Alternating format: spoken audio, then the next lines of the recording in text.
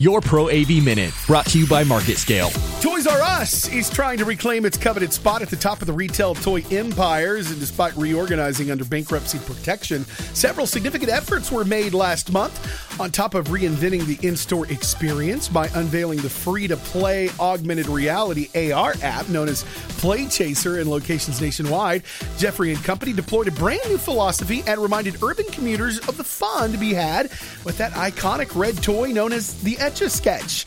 Earlier this month, the company participated in placing a massive interactive Etch-a-Sketch above the Fulton Street subway station in New York City with the hashtag #TodayWePlay, inviting anyone who grew up after the 1960s to take a stroll down memory lane. Under that, the platform that held this giant Etch-a-Sketch urged passerbyers to etch out some playtime, perhaps a subtle message about how fast-paced and crazy this life has become with all these screens. I'm Jeremy Robinson with your Pro AV Minute.